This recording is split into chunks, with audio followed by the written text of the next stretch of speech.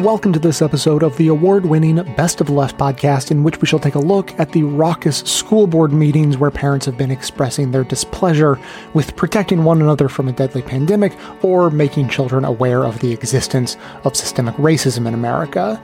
Just as with the Tea Party 11 years ago, the dark money behind the movement didn't light the fire, but is very adept at fanning the flames. Clips today are from Today Explained, Zerlina, the NPR Politics podcast, All In With Chris Hayes, the Thom Hartmann Program, and Battleground, with additional members-only clips from Zerlina and Battleground.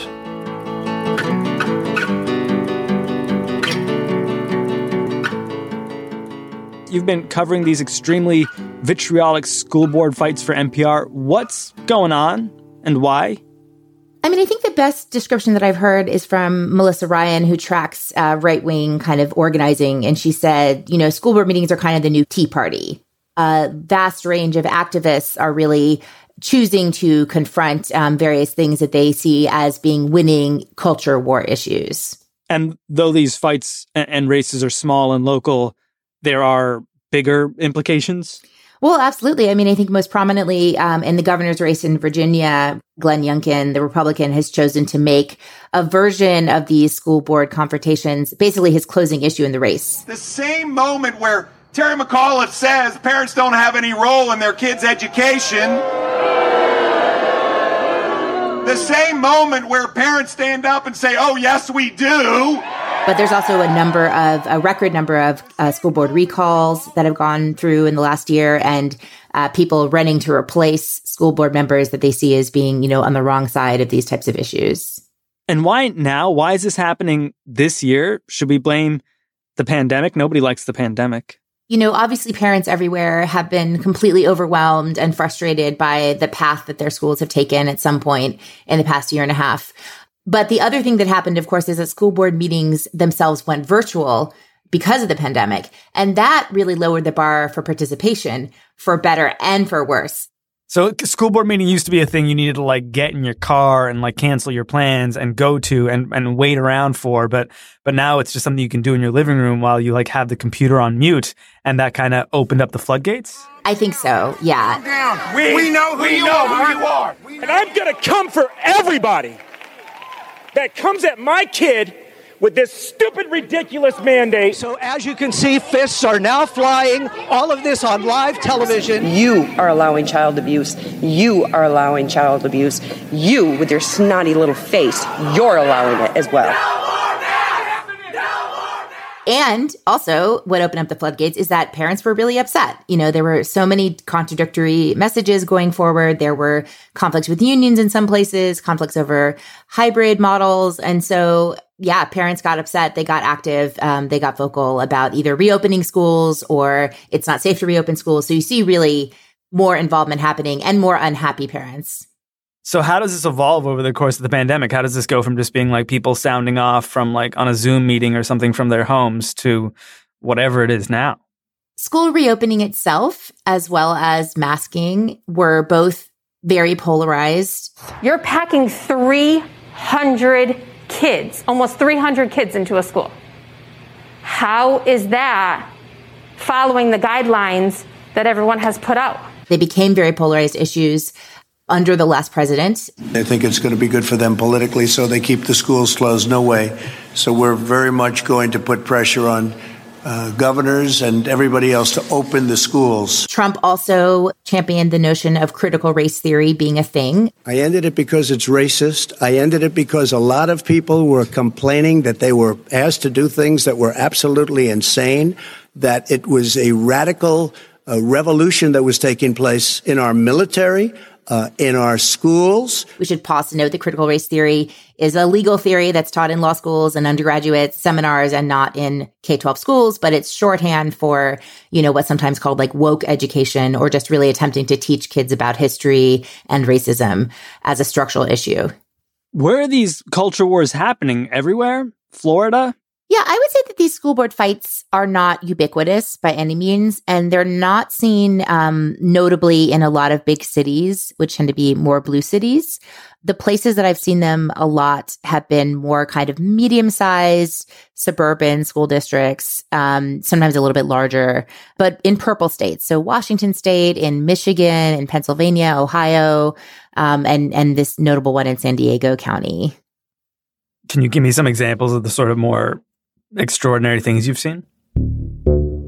In Gwinnett County, Georgia, there's a school board member named Karen Watkins. And when she was elected last fall, she flipped the school board. She and another fellow candidate, they flipped the school board to be majority people of color and majority Democratic. And this is in a suburban Atlanta County that's become very diverse over the last couple of decades. And she was targeted off the bat by a policy group that is a offshoot of Focus on the Family. And this, they produced this attack ad. A ticket of radical liberals is running for school board. Their platform, radical sex indoctrination, removing safety officers from school, and teaching our children a false version of American history. The result, more teen pregnancy. And so this rhetoric from this video ad was parroted in messages to her, on hundreds of messages she got on Facebook. One of them she read to me was, Karen, here's some news for you. The Democratic Communist Baby Killer Party doesn't have any values. Yikes. You know, I had a parent call me and told me that, you know, they're coming for me. How am I supposed to take that? It's intense, you know, and so when these people showed up at the school board meeting, she and her colleague felt so threatened that they had to leave the room. We ask everyone wear a mask, as that is the policy. If you are unable to comply, please leave the premises. And so it's like a pretty effective protest, because they're posing a threat, basically, by standing there, at least in the eyes of, you know, the folks that are at these meetings. It got a little testy in there. People saying, stand your ground. They can't remove all of us. Literally, stand your ground. That's enough for me. When you're saying things like that, they trigger things in my brain. So it feels very scary. And she's not the only one who's been threatened in a way that feels personal. It just feels like watching these videos and hearing these clips, people are so angry. And if you're like disconnected from this world, you're just kind of like, these are like your neighbors. Why are you so mad at your neighbors? You know, not just angry, but the disconnection from a normal frame of reference or normal modes of behavior. And I think what happened in Poway, California, to me is kind of the most extreme example of this. You're not going to hold a meeting? I'm not sure, actually. We're not sure. The school board members were meeting, but in a closed session. They were live streaming the public comments, but the protesters made their way inside. And the school board members felt like the best way to de-escalate would be to leave. And so the protesters who were anti-mask protesters came into a public meeting room, and then they declared themselves the new school board. They held a vote. No, they need to vacate because they actually have lost their jobs. So this is the new board. They walked out. They need to leave. So was it like some sort of, I mean, the word I want to use here is like insurrection. Was it some sort of revolt? The clerk of the Poway school board called it a mini insurrection. Yeah. She said like January 6th is our September 9th because basically, like, you know, on the one hand, of course, there was no legal consequence to this. Well, in two ways. First of all, the police didn't arrest anyone. No one was detained and no one was kicked out. They were allowed to go freely. But also, too, I mean, they didn't become the school board because they held a vote. They're kind of just inhabiting their own reality.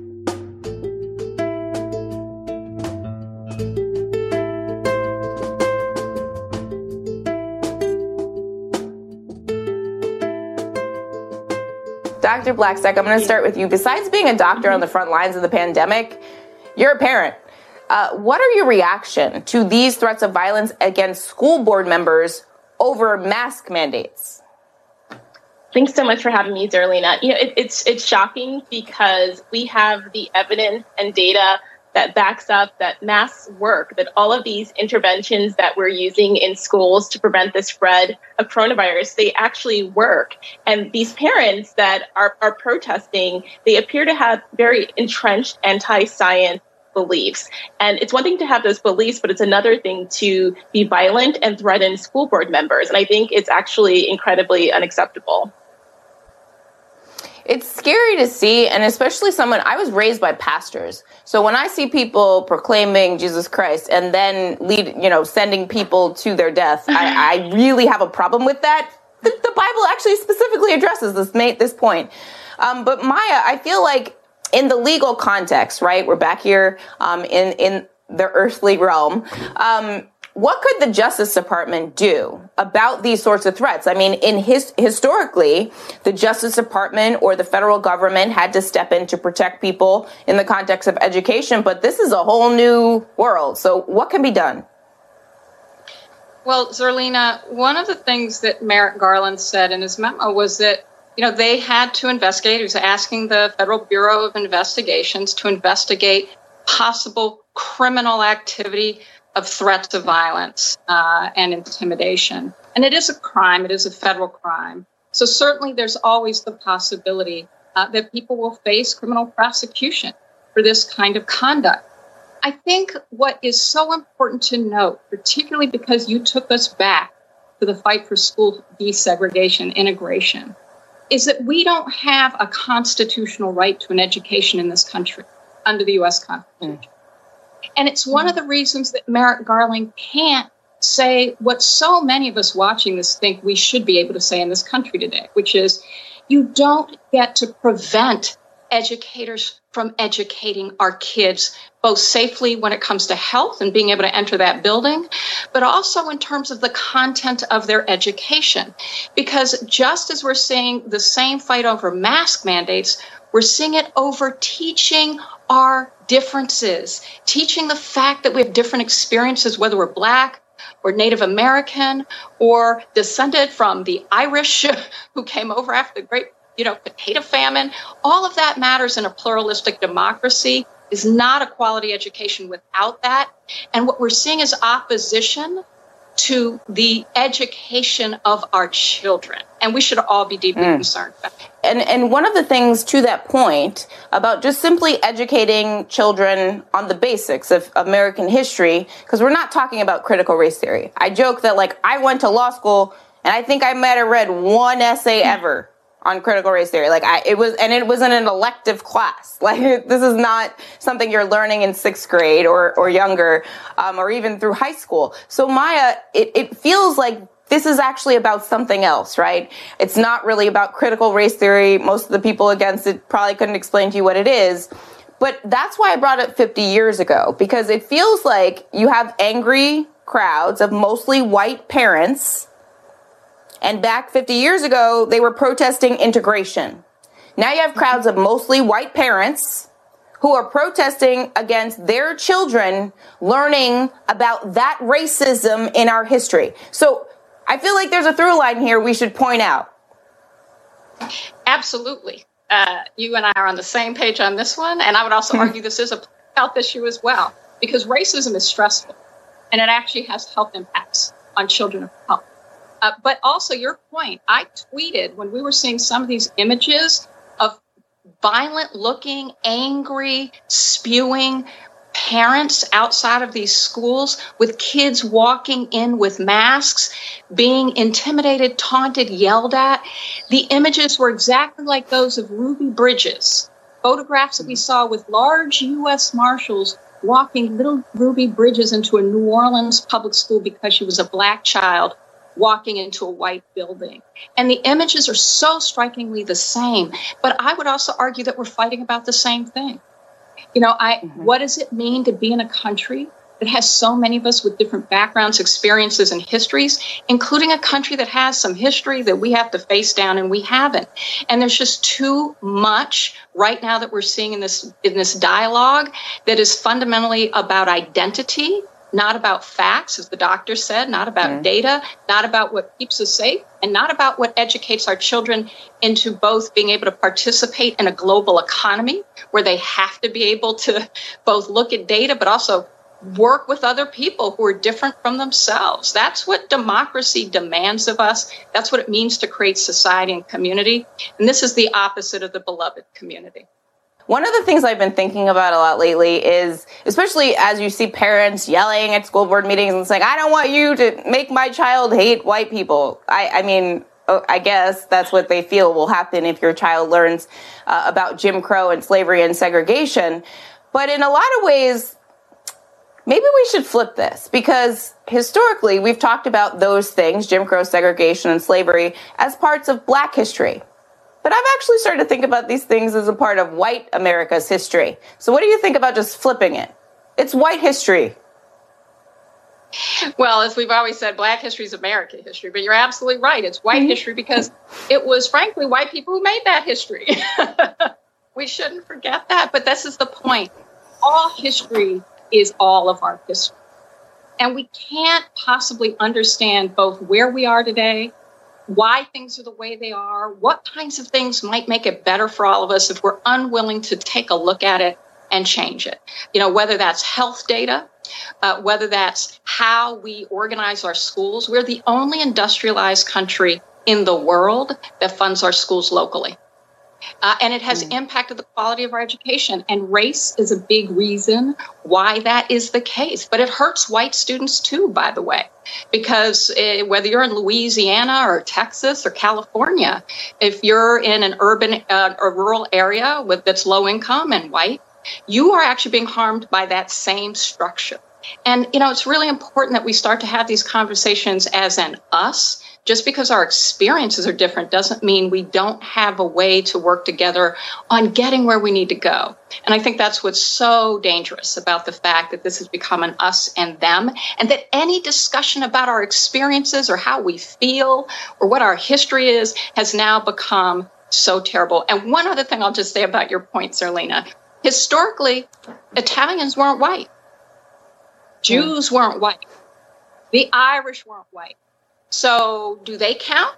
Do they get, because they got mistreated, do they not get to talk about that? Because it might make, I don't know, white Anglo-Saxon Protestants uncomfortable? I don't know. But I think that's exactly the point. This is really a double standard. It doesn't work for any of us, and we have to change it.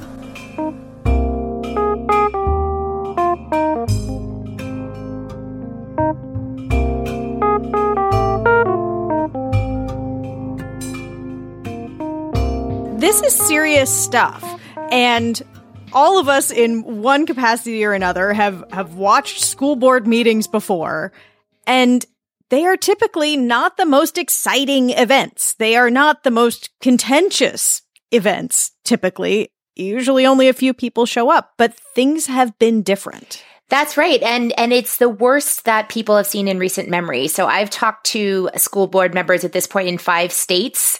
I talked to Sarah Clark Pearson. She's the president of the Grand Ledge School Board. That's a medium-sized district near Lansing, Michigan. And she's been in public service for 30 years, okay? And she says she's never seen this kind of anger and aggression. And she describes this really upsetting scene where someone in a public meeting got up and accused her of a crime with no evidence, and they even brought up the end of her marriage. No one in the community likes you. You're an embarrassment. In fact, even your family doesn't like you, and that's why they left you. And then the people in the audience stood up and started shouting, "Embezzler." Good grief. Wow. Yeah. That's pretty personal stuff. Yeah, I think that this is different in a way from presidential politics, because this is your local community. Mm-hmm. These are people you know, or who you sit on the sidelines with at soccer or whatever it is. It's coming from inside the house, if you will. It's inside the family. Similarly, I was in Ohio doing some reporting and spoke to board members of the Centerville City Schools. Megan Marie Sparks says that before a recent board meeting, and they knew that it was going to be contentious and it was going to be about the mask mandate that they have at the schools, that she was afraid. We had a police officer at every entrance to the South Commons. We had security. They had a safe room that they were going to put us in, that they had planned out if anything was to happen. I was so scared before the meeting. I was physically ill in the bathroom, texting my priest. Like, I am so scared. I don't know what to do. And, he's trying to tell me everything's going to be fine. You're going to be okay. So, Anya, we have now heard two people describing really contentious moments at school board meetings.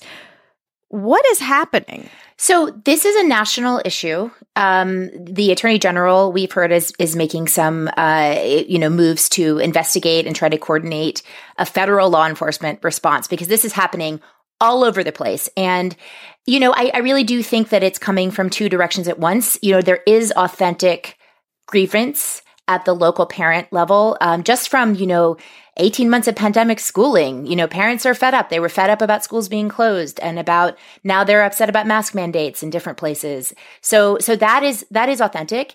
At the same time, there is a very large infrastructure of groups that you can easily find online that will provide, scripts, toolkits, activist, supports, connections to legal help, template letters, model legislation.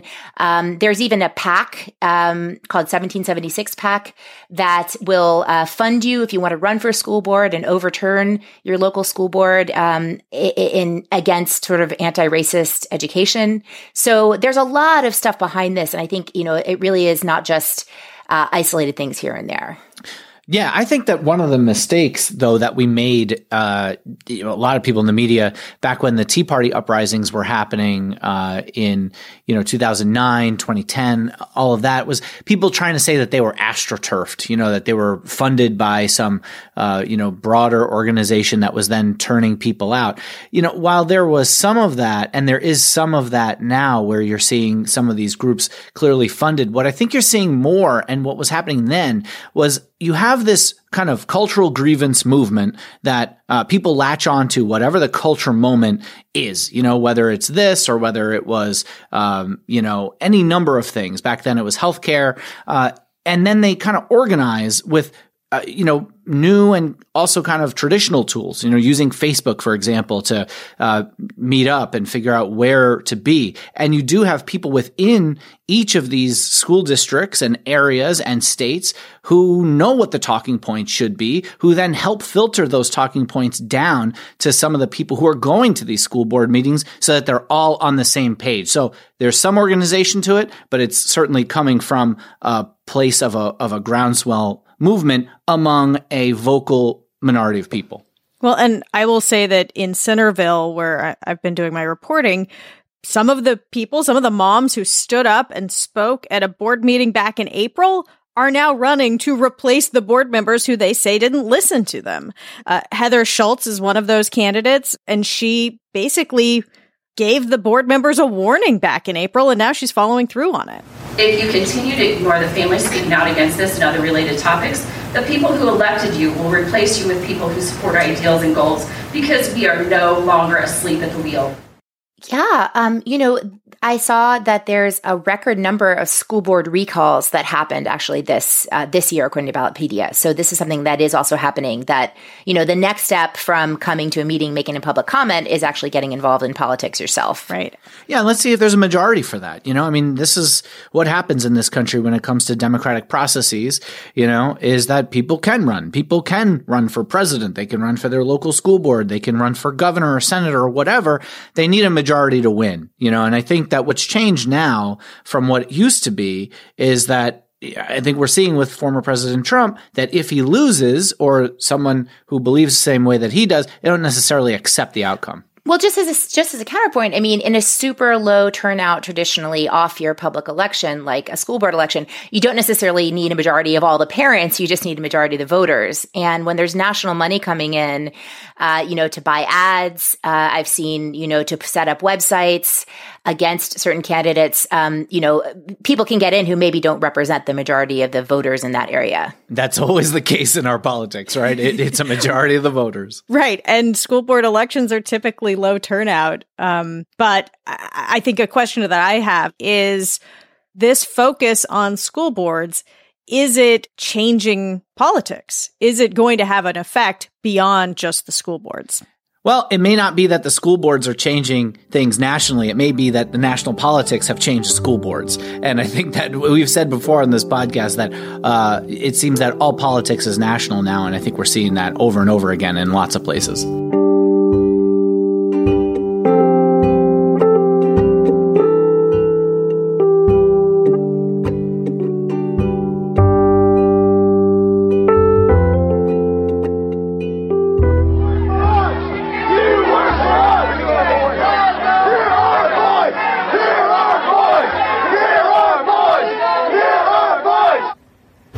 A chaotic scene at a 2009 town hall for Congresswoman Kathy Castor is one of many protests that unfolded across the country in response to the Affordable Care Act as the Tea Party turned from a grassroots movement into a political juggernaut. But today, we know it wasn't activists alone who fueled that transformation. Groups like Americans for Prosperity, funded by billionaire conservatives Charles and David Koch, amplified the Tea Party through dark money. As writer Jeff Nesbitt wrote in Time magazine in 2016, the Koch brothers have almost certainly spent or raised more than $1 billion to successfully bend one of the two national parties in America to their will. The long rise of the Tea Party movement was orchestrated, well-funded, and deliberate. We're now seeing a similar phenomenon play out in these school board meetings across the country. A leaked letter obtained by the Washington Post shows how a Koch-backed group has fueled opposition to school mask mandates. A new report from the political newsletter Popular Information reveals how local school board issues in Virginia are being weaponized by Koch-backed groups in an attempt to swing the governor's race in Republicans' favor. That piece was written by the founder and editor of Popular Information, Judd Legum, and he joins me now. Judd, it is striking how similar the Tea Party protests of 2009 are to a lot of what we're seeing at these school boards. They have very similar vibes. In some cases, they have the same people involved and the same organizations. What are these organizations? Who funds them? What are they up to?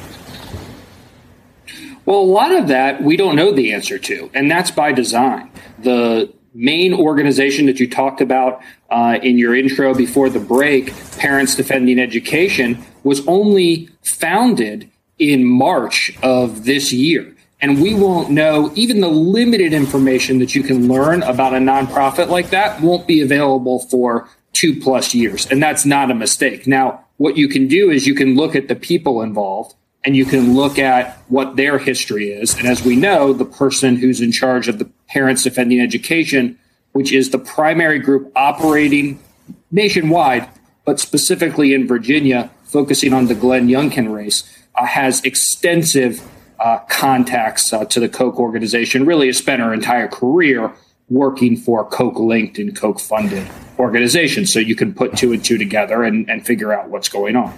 Yeah, and I want to be clear here. I mean, this is not, this is not some sort of conspiracy, and it's not AstroTurf. It is political. It's what political organizing looks like. I mean, it is, there is some anger on the ground. There's a lot of focus on this in right-wing media. And then these groups come in, particularly in the right, they use dark money more than often than not, to essentially like mold and shape and sustain and cultivate and push this agenda. It is interesting to me that this is where they have landed on school boards, and not just with one issue, but sort of across a variety of different issues.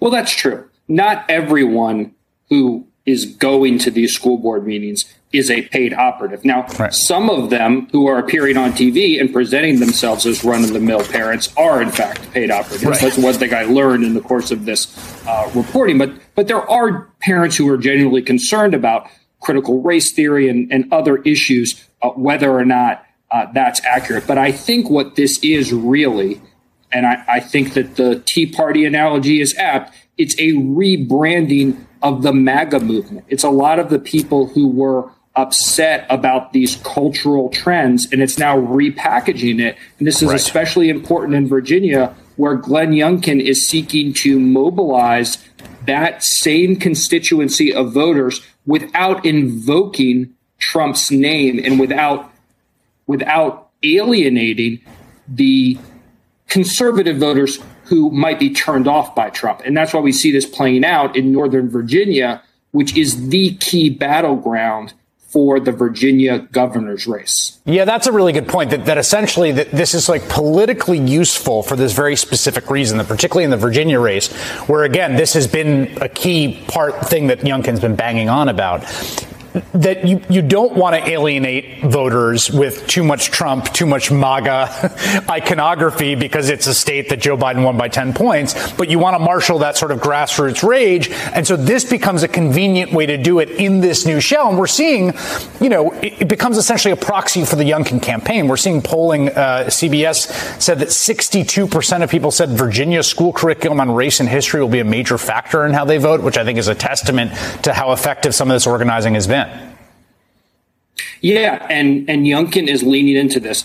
His main ad, or one of his main ads that's on repeat on cable television online, is based on an attack that originated out of the school board. He will be appearing tomorrow in Fairfax County to talk about these issues and parents' rights. This is really the closing argument, not only for Youngkin, but for candidates, Republican candidates down the line. They think that this is a winning issue.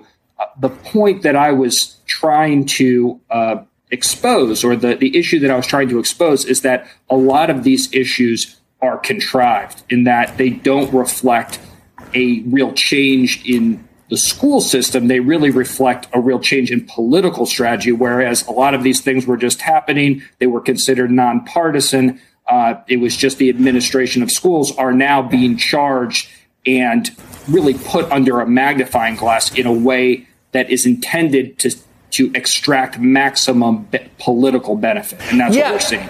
What is really fascinating, I mean, when you look at the McAuliffe line he said about vetoing a bill that around sort of curriculum and books had to do with an LGBTQ book, I believe. And then you've got the sort of critical race theory, moral panic, and then the masking stuff. At some level, it's like there's not really a real conceptual connection between like the masking and the critical race theory. These are distinct issues. One has to do with like public health and the suppression of a viral respiratory infection among children. The other has to do with like very profound and deep political questions about our history. The fact that they've both been the targets sort of tell you something about what's driving this more than like the individual issue itself.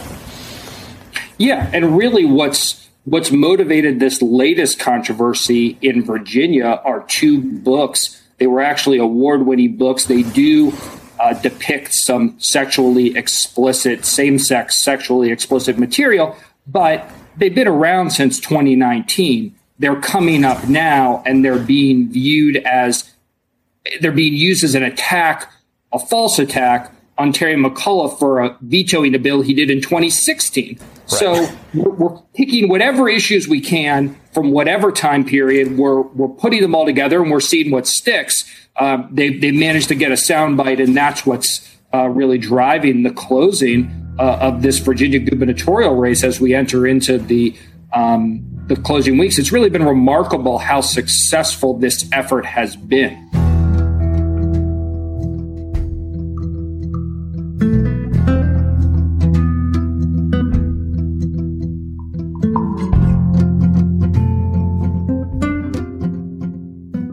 Would you agree with my analysis that the reason why the Koch network would fund school boards to freak out about critical race theory or about mask mandates, which frankly I doubt Charles Koch gives a rat's ass about, but that they would fund these things instead because these wedge issues can be used to get Republicans elected who would never get elected if they simply said that their main agenda was to encourage the use of fossil fuels and discourage taxation of rich people, to get these people elected so that they can then go ahead and encourage fossil fuels and cut taxes. I think that's close to how I view it. But let me explain how I think of it. And I think Virginia, which of course has an election that's coming up in November, one of the few states. This is all being used against Terry McAuliffe is the case in point here specifically. Elections. Now, Biden won Virginia by 10 points. Right. So it's Terry McAuliffe. He's the Democratic nominee. There's a guy called Glenn Youngkin, who's the Republican nominee. Glenn Youngkin knows that he really can't fully embrace Trump because he's going to alienate a lot of people. There aren't enough Trump supporters in Virginia for him to win. Right. But at the same time, he needs to motivate those voters and make sure they show up for him. So what this is fundamentally is a rebranding of the MAGA movement across all of these issues that are now being focused on school boards to excite and energize that base. And Glenn Youngkin is really leaning into this. He's going to appear in Fairfax County, which is a key Northern Virginia county, to make some sort of announcement this evening about schools. A lot of his ads are based on schools. A lot of the Republicans up and down the ticket are running ads based on these school and school board issues. So it's a way that Republicans are trying to thread the needle and win in a state where Trump is not that popular. It's not Alabama or Utah. Another way to say that, John. Not that popular. Alabama or Montana or whatever, yeah. Yeah, wouldn't another way to say that be, basically, A, they're trying to win an election, but B, this is a test ground. This is the Willie Horton ad of our era, which was used against Michael Dukakis by George Herbert Walker Bush back in 1988. And that, where scary black guy. And Dukakis, wasn't even the governor who came up with the idea of letting, people out of prison. That was the Republican governor before him. He simply happened to be in the governor's seat when that happened with Willie Horton. It was a lie to begin with. But it was a lie that the Republican Party turned into a huge nationwide meme. And they coasted on that whole, we're tough on black criminals thing so effectively that Bill Clinton picked up that mantra. I'm going to put 100,000 cops on the streets, and Hillary talking about super predators and all this kind of stuff. So now it's, oh my God, they're indoctrinating our children about, they're making white children feel guilty for having white skin, and they're promoting homosexuality in the schools or immoral, this kind of stuff. It looks to me like they're testing something as much as they are doing something. What do you think about that? I think that's right. I mean, we're seeing this all around the country. It's really much more intense in Virginia because of the context in the election, but it's not just happening in Virginia. It's happening in Ohio. It's happening in Florida. It's happening everywhere. Right. And I imagine we'll see a good bit of it in 2022, but I think you're right, regardless. But I think you're right. If this works in Virginia, if Glenn Youngkin wins, I think you will see this nonstop. And so in that sense, I think it really is a testing ground for this. Or even if he loses by 1 point, he was 10 points down when this thing started. If they can move somebody 9 points, even if Youngkin loses, what are they going to do in Wisconsin where the race might be 4 points? Yeah, I think that's right. And I think that you're going to see a lot of it. That's really why I started digging into it, was that I noticed that this was already being injected into, a lot of the 2022 campaigns that are really getting started now and will only intensify in the next few months. And there is a lot of money behind this. I mean, there are very well financed. They're hiring very expensive conservative lawyers, filing lawsuits. This is not a slapdash operation. There's paid staff, there's slick websites, there's talking points, there's FOIA requests. It's a very extensive, well-financed effort. What are the parallels between this effort and the Tea Party effort to blow up Obamacare, or at least make sure that there's no public option in it, et cetera, that was also funded by the Koch network? No one is going to cover in a big way just some gathering of Republicans who are upset at Democrats who are in power. But what the Tea Party did was it refreshed that, and it said, this isn't the Republican Party, this is the Tea Party movement. We're this groundswell of opposition. It's organic. It's the people rising up. And that's the same thing. And I think using the identity as parents, which is seen as a nonpartisan position within our political conversation. You're parents. You're looking out for children. You're not partisan. You're not pursuing a particular kind of political agenda. You're trying to do what's best for your community. Rebranding the MAGA movement as this parents movement, I think, has been very effective, particularly at the local level of framing this kind of of coverage and starting to shift the conversation beyond Trump into something that's more powerful.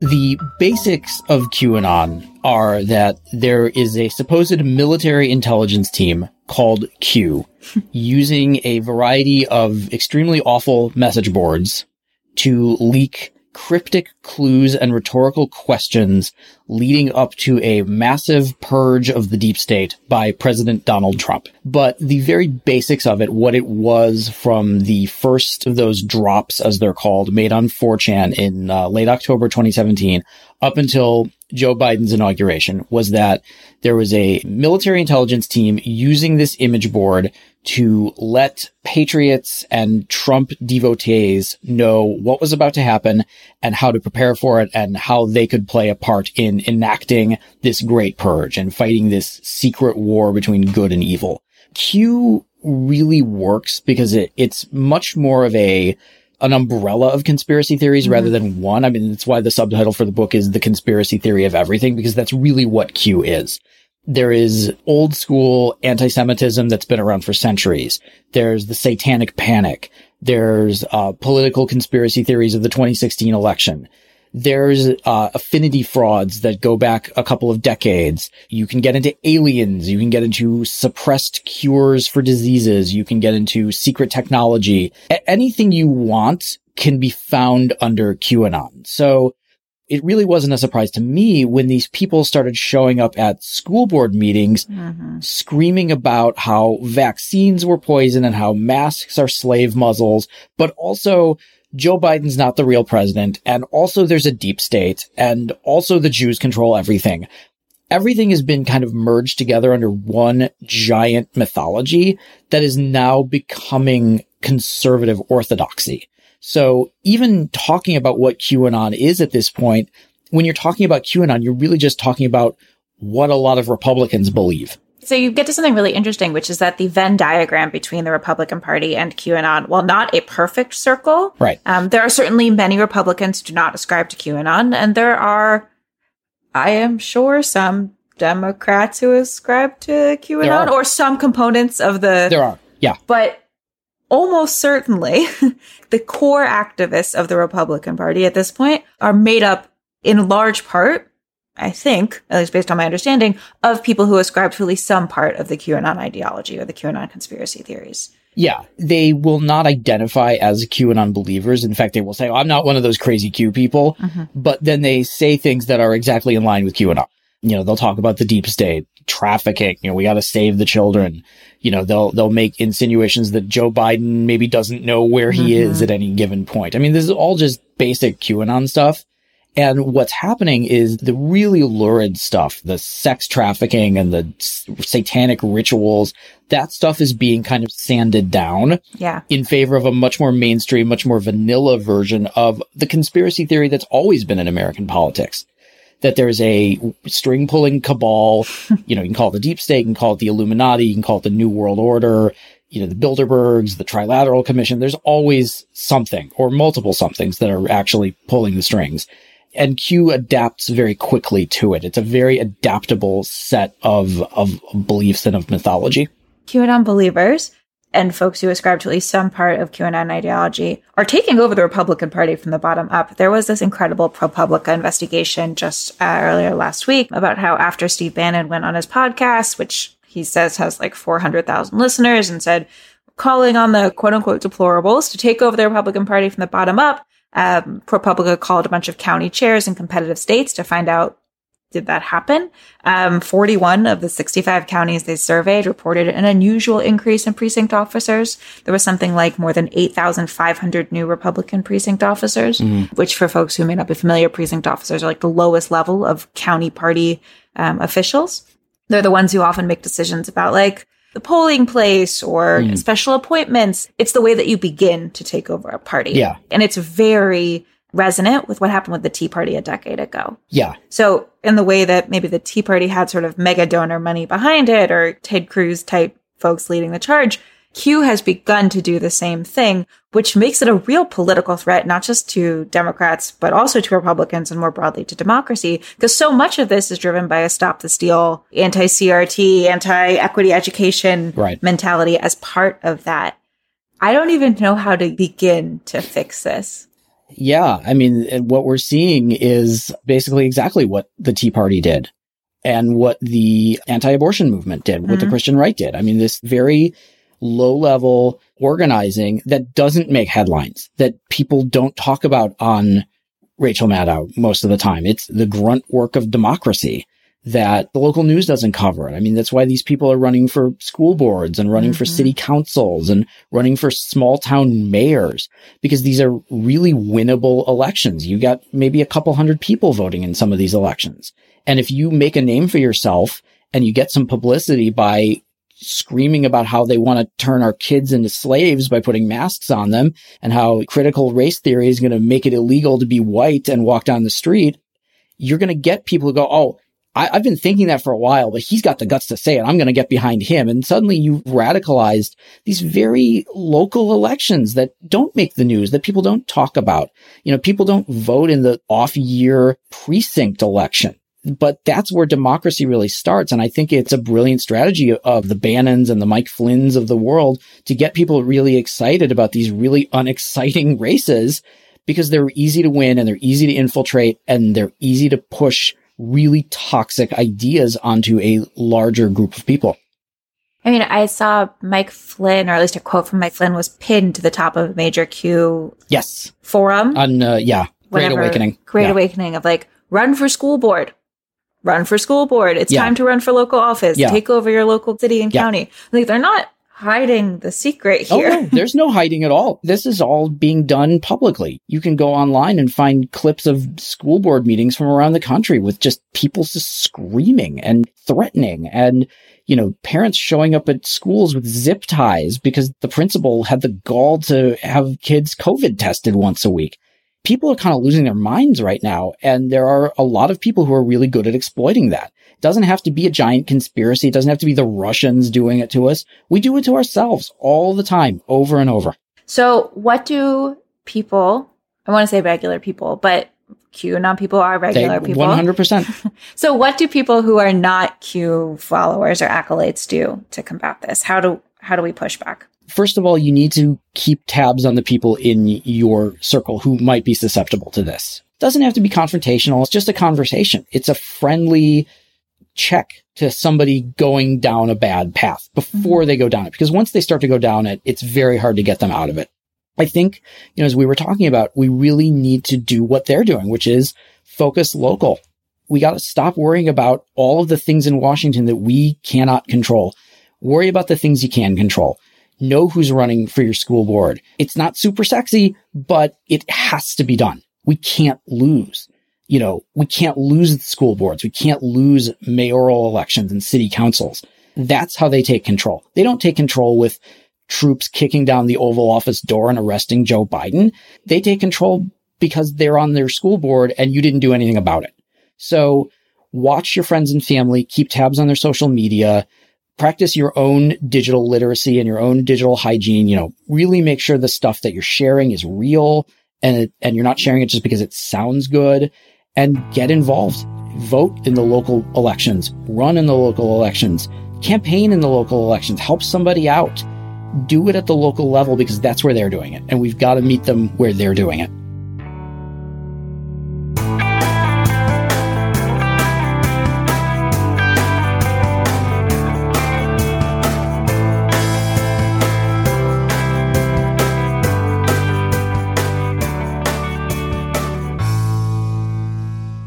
We've just heard clips today, starting with Today Explained, breaking down the dynamics of some notable school board meetings. Zerlina made a direct comparison between the protests of today and the angry parents of the 60s protesting integration. The NPR Politics podcast discussed the influence of national politics on local matters. All In with Chris Hayes made the direct comparison of this year's protest with that of the Tea Party. The Thom Hartmann program dug even deeper into the motivations of right-wing billionaire backers for fanning these particular flames, and Battleground brought in the topic of QAnon to describe the influence of the conspiracy theory on mainstream Republicanism. That's what everyone heard, but members also heard bonus clips, including Zerlina also making the connection between these protests and the Tea Party with an emphasis on the thread of racism that runs through both. Everyone who was paying attention could see the very racist elements within the Tea Party. The signs, the yelling, the fact that it was Barack Obama that they were protesting against and not yelling about George W. Bush's spending at the time. It was very racist. But GOP establishment figures and the leaders in the Tea Party movement, this loose coalition of groups, felt the need to say, no, it's not that Obama's black. We're not racist. We don't care about that. We just don't want federal government money being handed out to people who don't deserve it. You know what I'm saying here. Mm-hmm. And Battleground continued their discussion about QAnon and looked ahead to the impact on the 2022 elections.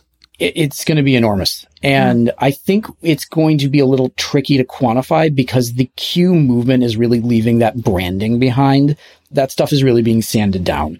But the anti-vaccine hysteria, the pro-dodgy horse paste cure, the anti-mask stuff, anti-critical race theory, anti-Joe Biden being the real president, that stuff is not going anywhere. And it's getting bigger and it's getting more mainstream and it's having more and more people talk about it in a way that doesn't quite sound so conspiratorial and sinister.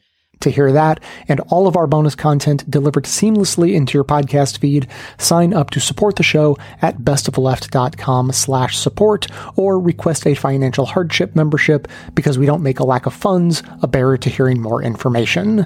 Every request is granted, no questions asked. And now, we'll hear from you.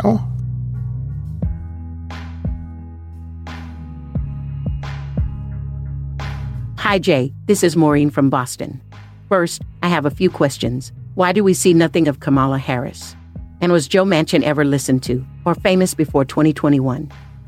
If not, he would never become a Republican now, as some have predicted, because as a Republican, his voice would be once again ignored.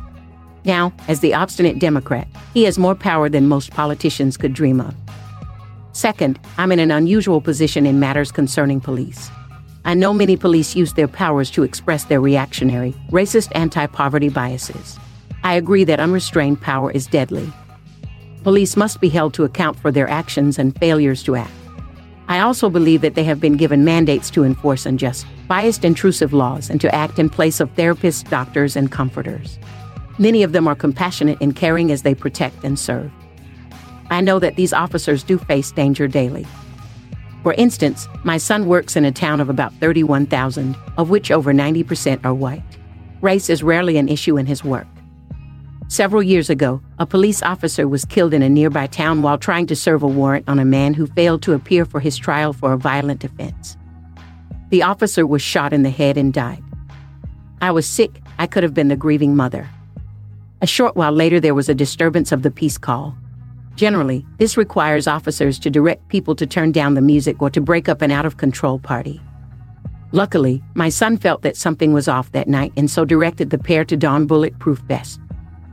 The officers approached the door of the peace disturbers only to be hit by a bullet shot through the front door. My son and other police raced to the scene. One person had been shot in the chest and shoulder. The bulletproof vest may have saved his life. The other had been hit in his neck, millimeters from his carotid artery. My son cradled him until help arrived. My son dove repeatedly into freezing waters to get a driver trapped in his car, which had left the road. He discovered that a car he had begun to chase for driving erratically had one of its passengers lying on the back seat with a shotgun ready to blast him through the door if my son hadn't called off the dangerous chase. I've heard him cry over deaths of wanted criminals. I've heard his anguish over a father holding a young child hostage and his delight when a lost toddler is found. Police are needed. We count on them to catch the bad guys and to protect us. We pass strict laws and force police to enforce them. Drug operations have heavy artillery, which makes near-military police equipment necessary in limited instances. He and I often debate force needed, the need to honor civil rights, and cases in the news. But he and I know that his life is in danger daily and that those seeking power over others aren't fit to police anyone. And he keeps cash handy in case I need bail if I'm arrested at a march or rally.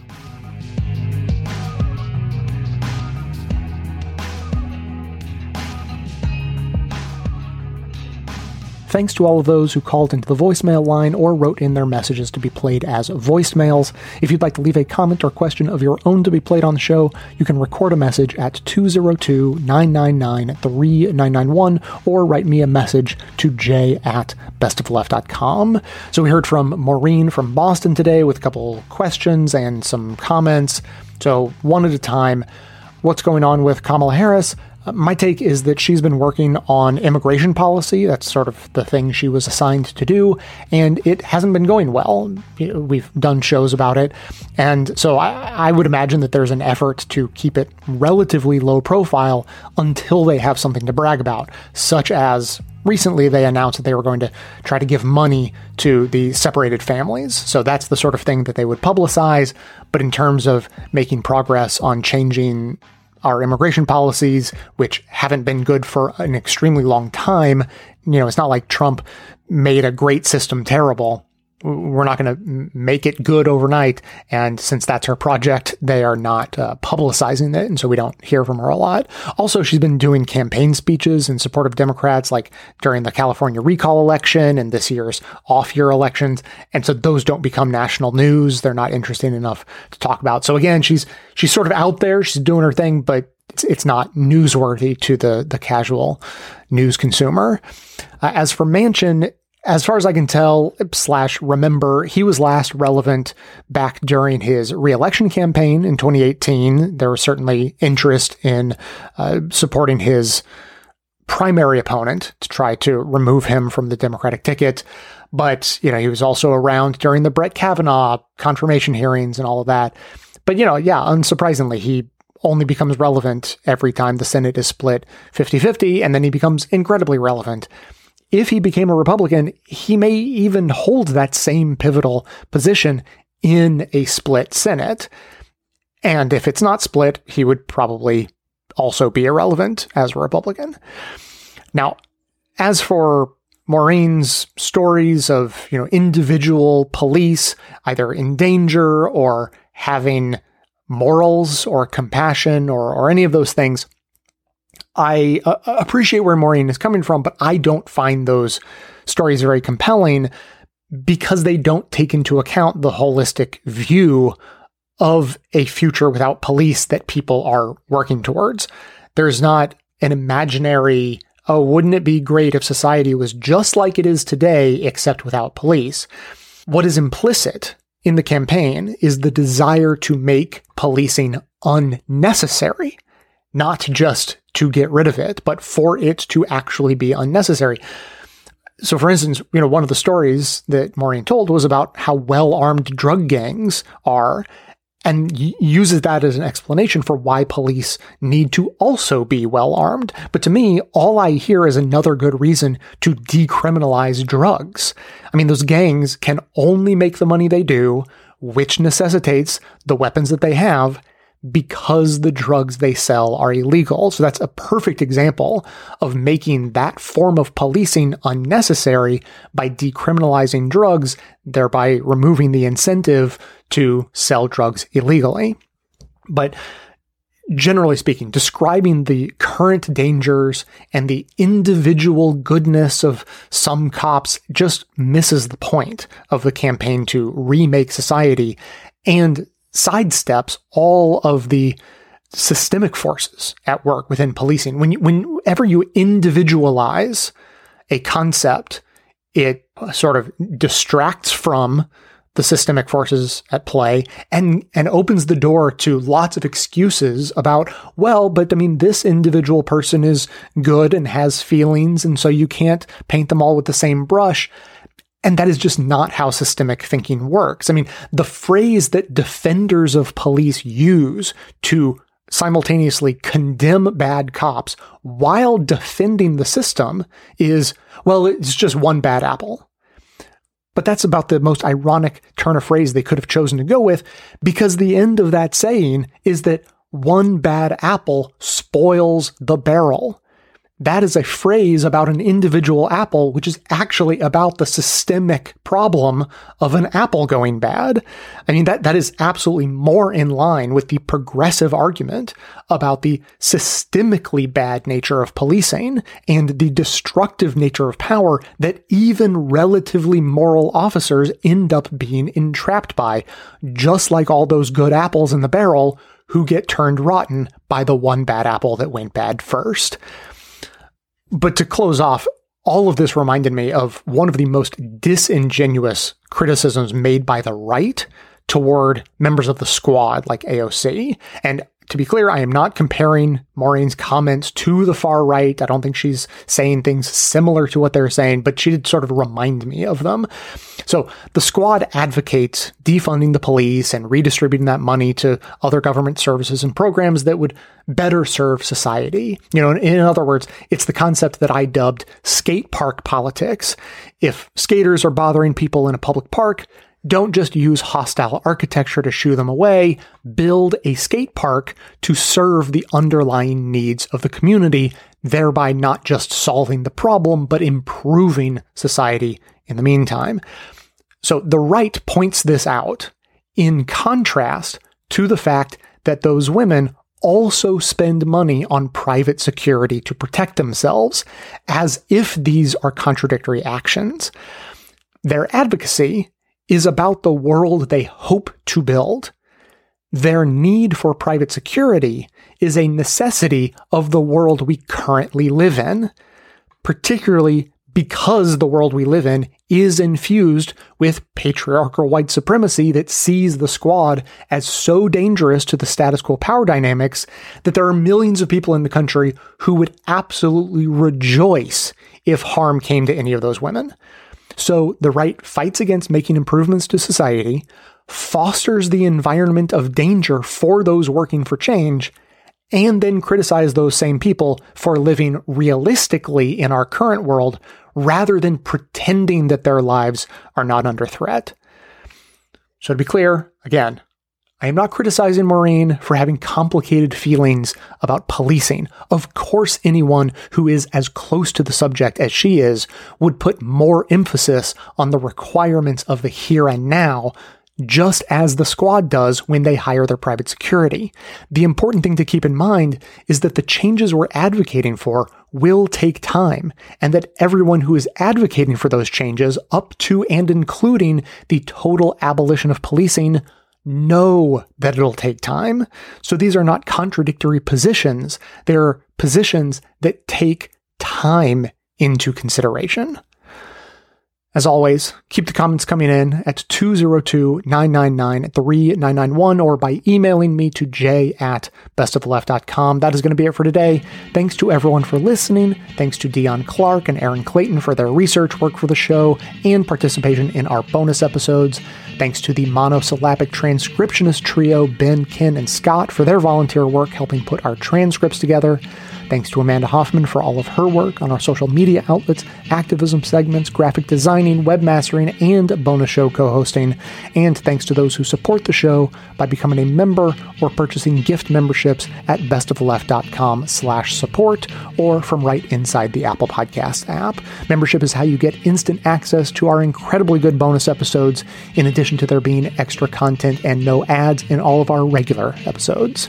So coming to you from far outside the conventional wisdom of Washington, D.C., my name is Jay, and this has been the Best of the Left podcast, coming to you twice weekly, thanks entirely to the members and donors to the show from bestoftheleft.com.